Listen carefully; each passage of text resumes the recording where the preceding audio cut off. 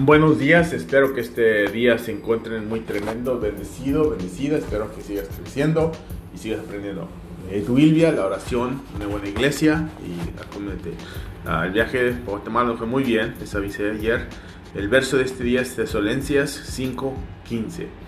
Dice: no dejes vea que nadie pague mal por mal, o cosas malas, pero todo el tiempo haciendo bueno a otros, en toda la gente, en el nombre de Jesús. Léele Tesalonicenses 1:5-15. Que Dios te bendiga, siga bendiciendo tu trabajo, tu matrimonio, tu familia. Recuerda, si vives en Connecticut, la oración a las 6 de la tarde hora. En el nombre de Jesús, amén.